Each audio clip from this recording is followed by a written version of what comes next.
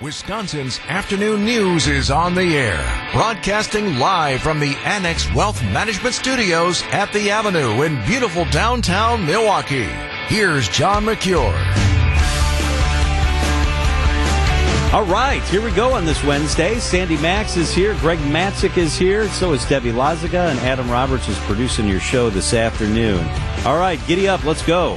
This is the 3 at 3 on Wisconsin's afternoon news. All right, Sandy, where do we start? After incredibly high prices for eggs at the beginning of the year, costs have dropped dramatically. They have. I noticed this just the other day when I was doing the grocery shopping on Sunday, as a matter of fact. So in January, eggs in my Pick and Save were $7.50 a dozen. $7.50 a dozen. Now, at that same Pick and Save, they're $1.69.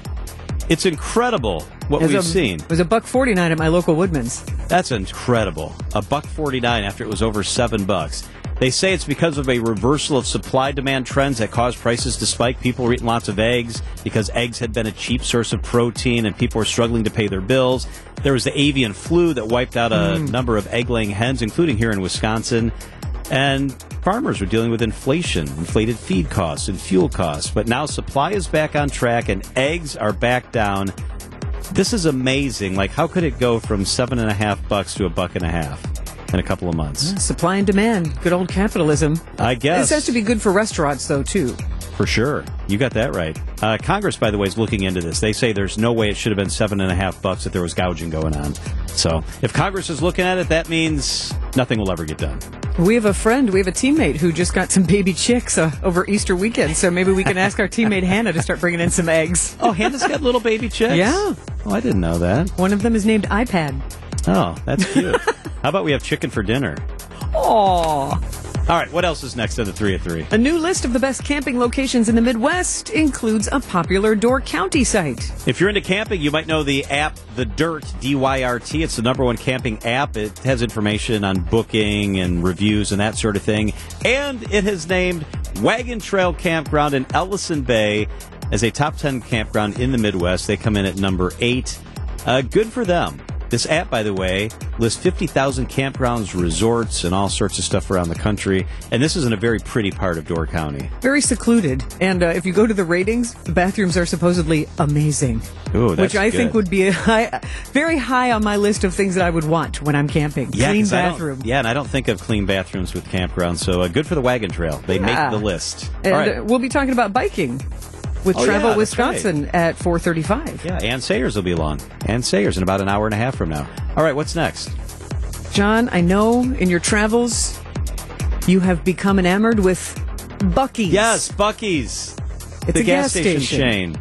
It's a supersized gas station chain. When it comes to the best gas station chain in America, USA Today says it's a local one. I like this. It's Quick Trip. Yeah. So the 4th year in a row, Quick Trip has been named the #1 gas station in the entire country. They also look at cleanliness of bathrooms, fuel quality, coffee, freshness, and snack options. And their snack options are killer, from those Glazer donuts to the cheeseburgers you can get to all the brownies sitting right near the checkout counters. Well, I remember Clark Howard used to always say if you could get cheap gas at this gas station or this gas station, that Quick Trip always has the highest quality gas. Yeah, that's good to know. If it was a price comparison, yeah. Their bakeries bake more than 24 items each day, and all the milk is sourced from dairy farms within a 100-mile radius of La Crosse, Wisconsin, where they are from. So this is very, very cool. Congratulations, Quick Trip. 800 stores across Wisconsin, Minnesota, Iowa, Michigan, South Dakota, and Illinois. Well I done. love Quick Trip. Yeah, great Good local stuff. business. 3:14 at WTMJ. Did you realize there was a controversy surrounding Taco Tuesday? I know it's Wednesday. Controversy erupted today. A lawsuit's been filed. We've got the details. It is up next on WTMJ. Come on! Tacos, tacos, tacos, and tequila. I want tacos, tacos, tacos. Who knew that the phrase Taco Tuesday was controversial?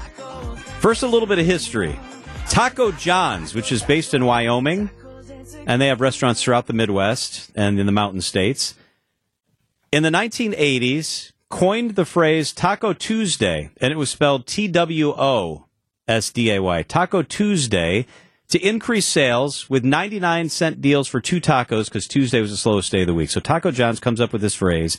Then they tweak it to Taco Tuesday, the phrase we all use now, and they trademarked that phrase in 1989. So they have owned it. They have enforced it. They've had lawyers sicked on all sorts of other companies that have tried to use the term Taco Tuesday. You're not allowed to. Taco Bell says they have had enough, and they want to liberate Taco Tuesday. They want to free the phrase.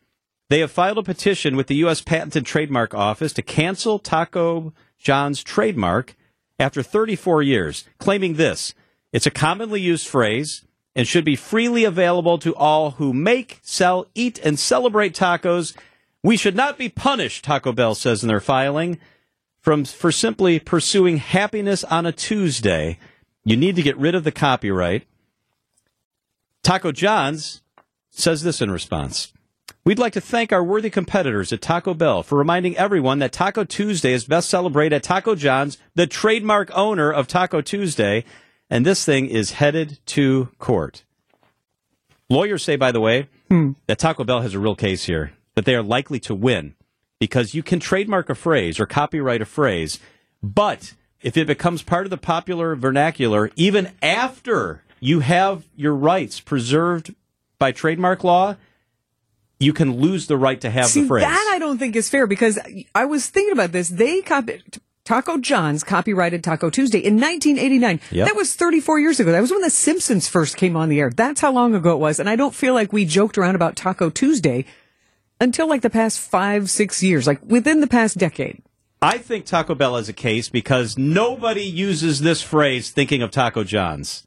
Absolutely no one. This is part of the popular language that we all use on every single Tuesday. I probably shouldn't say this. They might get in trouble. I think it's in my mind shaft reads.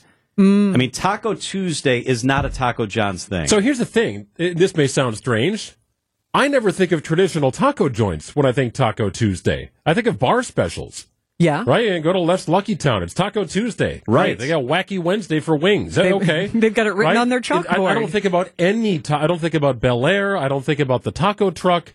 I don't think about Taco John's. I don't think about Taco Bell. I don't think about any taco shop. I think that these laws are important, but I think the distinction that if it's part of the popular language that we use, I mean... We use it at home. Taco Tuesday. Sure. You better not. No, I'm coming for you. I'm going to get Taco John's lawyers on the line. You can't do that. Has anyone trademarked Meatloaf Monday? Ooh, that sounds nice. Do you do meatloaf on Mondays? We do Meatless Mondays, thanks to Paul McCartney. Oh, interesting. Oh, so all right. So has that been trademarked? We do meatless Mondays. We'll do Weenie Wednesday. Are we still talking about dinner? I'm not sure. Oh, my goodness. But are restaurant wars good for everyone? Like, we're talking about it. I've never said True. Taco John's more in my life, and I've only just now learned that there's a Taco John's by AmFam Field, and there's one in West Dallas and Waukesha. Like, I had no idea. Taco John's is not in my orbit, but now I know. So we've elevated the chatter, and I might try Taco John's. Do they use it, though, on their own signage? They say they do. I haven't been in one to witness it, but they say in the response to the filing that they do. I love Taco Bell. And Michelle doesn't like Taco Bell. She says, to quote my good friend Greg Matzik, she refers to it as a rental. More of a rental, yeah, I see. I enjoy Taco Bell. I do, too. It's my fast food wreck guilty. It doesn't wreck you. Yeah, me either. I'm good with Taco Bell. Hard shell or soft shell? What are you guys? I get both, typically. I'll try and get one of each, at least one of each. And let's be honest, 2 tacos is not going to be enough Not for enough. me. You know what we've started doing? Using both.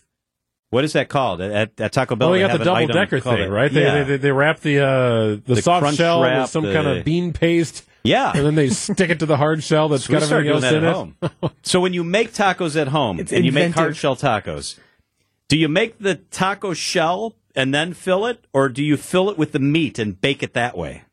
Oh, all the ingredients are doing their own thing, right? Yeah. And then the shells are separate and warmed, and then... Yeah, the assembly happens after. Kind of load up the shell. I agree. We do it after also, but last time I bought taco shells, it said, try it this way. Make the meat ahead of time, like you do on the stovetop. Put it in the shell, and then bake it with the shell while you're baking the shell. Who does that? I don't know. Not me. Does anybody do that? There have been some advancements in the consumer-bought hard shell, They're trying to flatten the bottom of these things now. Have you seen this? Oh, yeah. So, so maybe you can sit so it down. Easy. Yeah. Right, so you can No, stand it up while you put it together. Yeah. From the Old National Bank talk and text line, 855-616-1620. We have some Taco Tuesday enthusiasts from 4141 says, well, I think of Taco Tuesdays. I do think of Taco John's because grew up 2 blocks away from there in Waukesha. And another 414 texter, OMG, Taco Tuesday is totally a real thing from Taco John's. Yeah, I don't remember that specifically, but 1989, I don't think it would have been in my radar. No. I lived in South Dakota where they are really big, and I do remember they definitely did advertise it, for sure. Yeah. The thing with the hard taco wrapped in a soft shell from the 414, put refried beans between it. It's really, really good. That's what I just said. So you can hold it together. It's sure. like a bean paste. There you go. Taco John's is much better than Taco Bell. Text from the 414. Gordita. That's what it's called at Taco Bell. Soft shell, hard shell, gordita. I thought that was the fried shell, or is that a chalupa? No, the chalupa's the fried shell. It's a little thicker, right? Okay. That's the nice, thicker. It's all the same food. Honestly, I'm more of a Pretty burrito much. gal, so. Okay. Yeah, can't beat a good burrito, And there's right? no day that starts with B, so. Not yet. Someone did text in that soft shell Saturday is a thing. That sounds like a stretch, Well, that doesn't could it? be crab, too. Ooh, that sounds really good, actually. Right? If you want to go that route. Yeah, that's good stuff. You can always be part of the conversation if you want. The Old National Bank talk and text lines 855-616-1620. Old National Bank, get old. Feel free on any topic that we discuss. Give us a call. Adam will answer the phone or shoot us a text. 855-616-1620. Coming up after the news, this is a scary story. Prince Harry and Meghan Markle were pursued by paparazzi for 2 hours in New York City. They say it was almost catastrophic. Wait until you hear how this thing played out. We'll be live on the East Coast with that story coming up here on WTMJ. Wisconsin's afternoon news on WTMJ.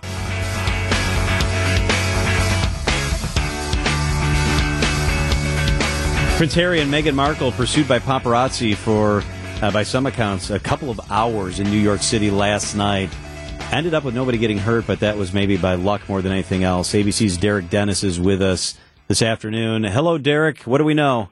Hi there. Well, we know that there are conflicting accounts here about what happened last night. Is Prince Harry, his wife Meghan Markle, and her mother were leaving a charity event in New York City. Apparently, they got into a private car with NYPD detail and their own security detail with them and close behind, and were headed to where they were staying. And at some point, the paparazzi started following them, and that's where the stories differ. Spokespeople for the Royals, the non-working Royals, put out a statement earlier today saying this was a 2-hour chase that was very dangerous and near catastrophic.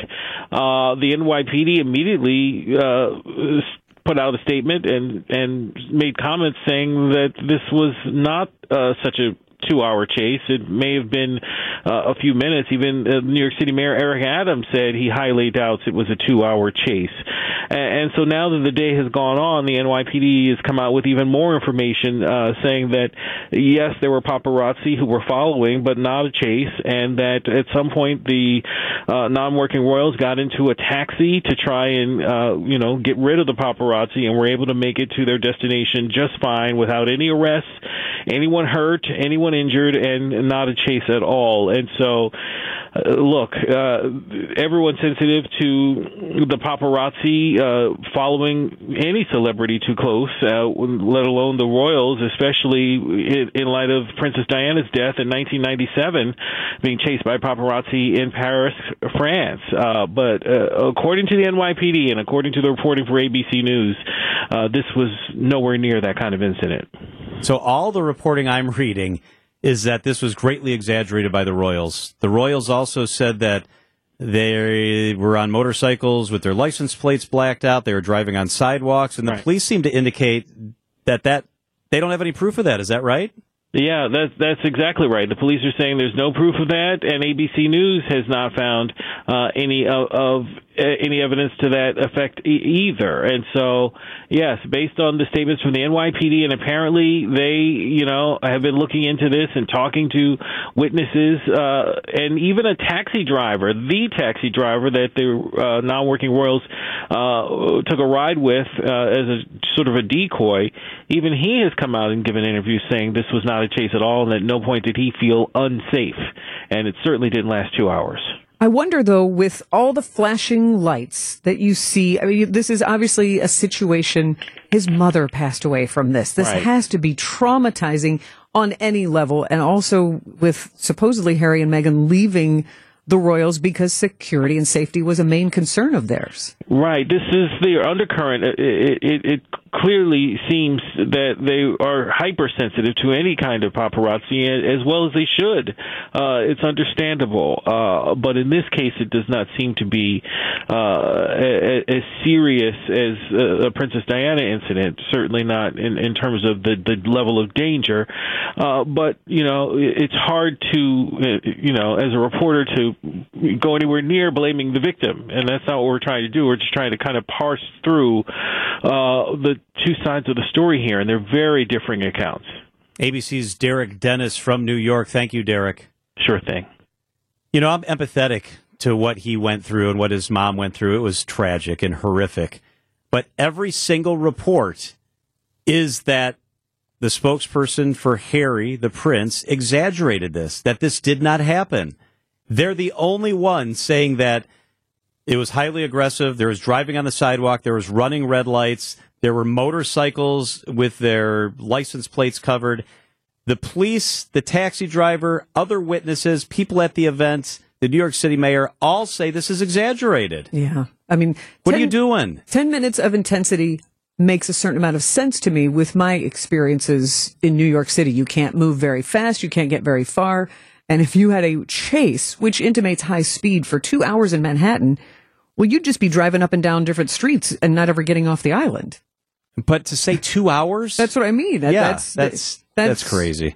Thank goodness no one was hurt. Yeah. Right. On any, a first responder, no one. Yeah. So that's the good news. It is 3:44 at WTMJ.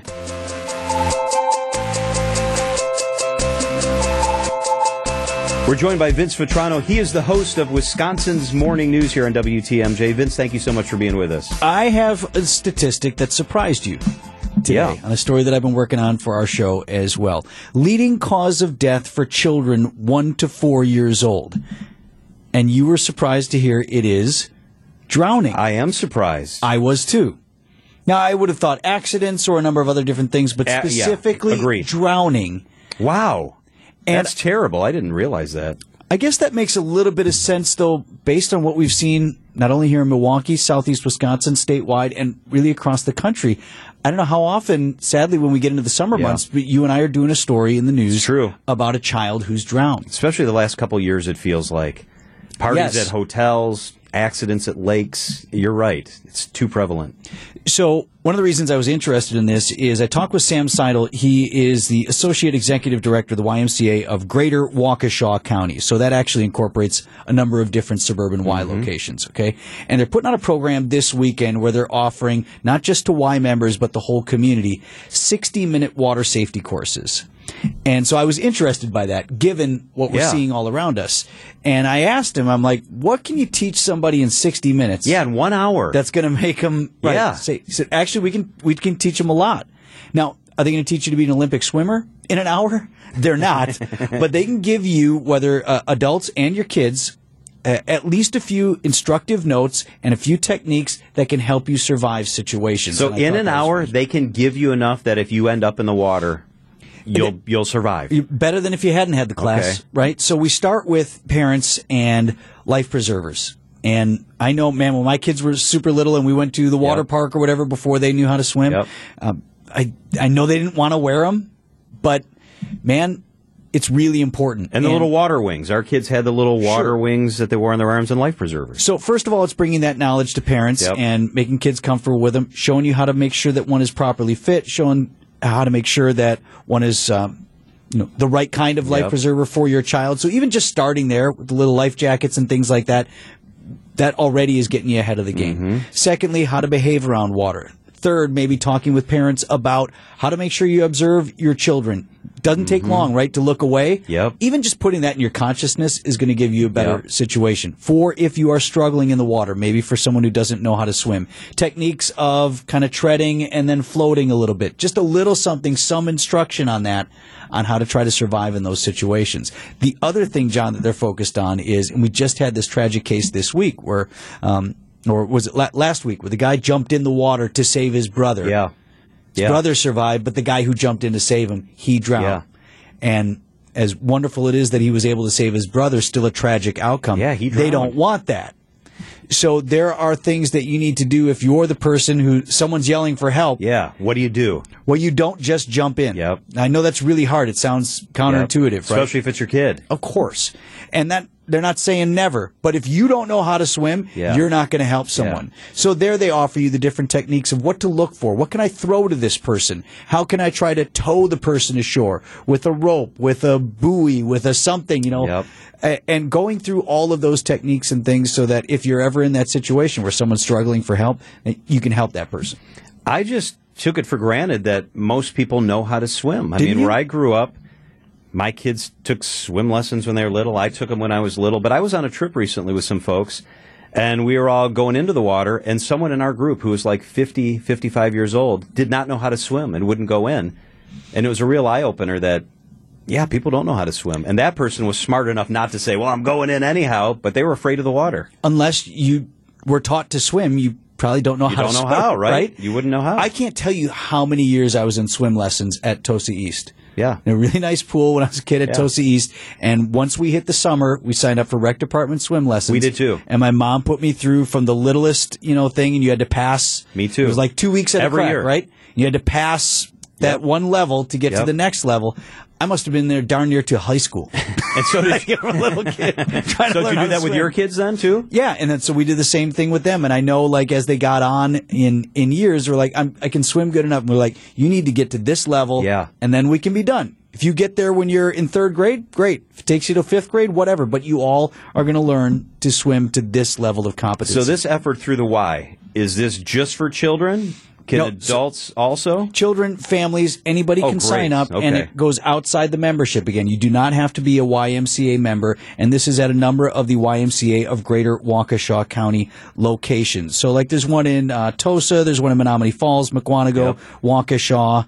I'm probably missing one. The Greenfield location as well. So they're doing these classes on Saturday. They have 2 60-minute sessions. One's at 1 and one's at 2:15 p.m. I'll give you the website here. It's GWCYMCA.org.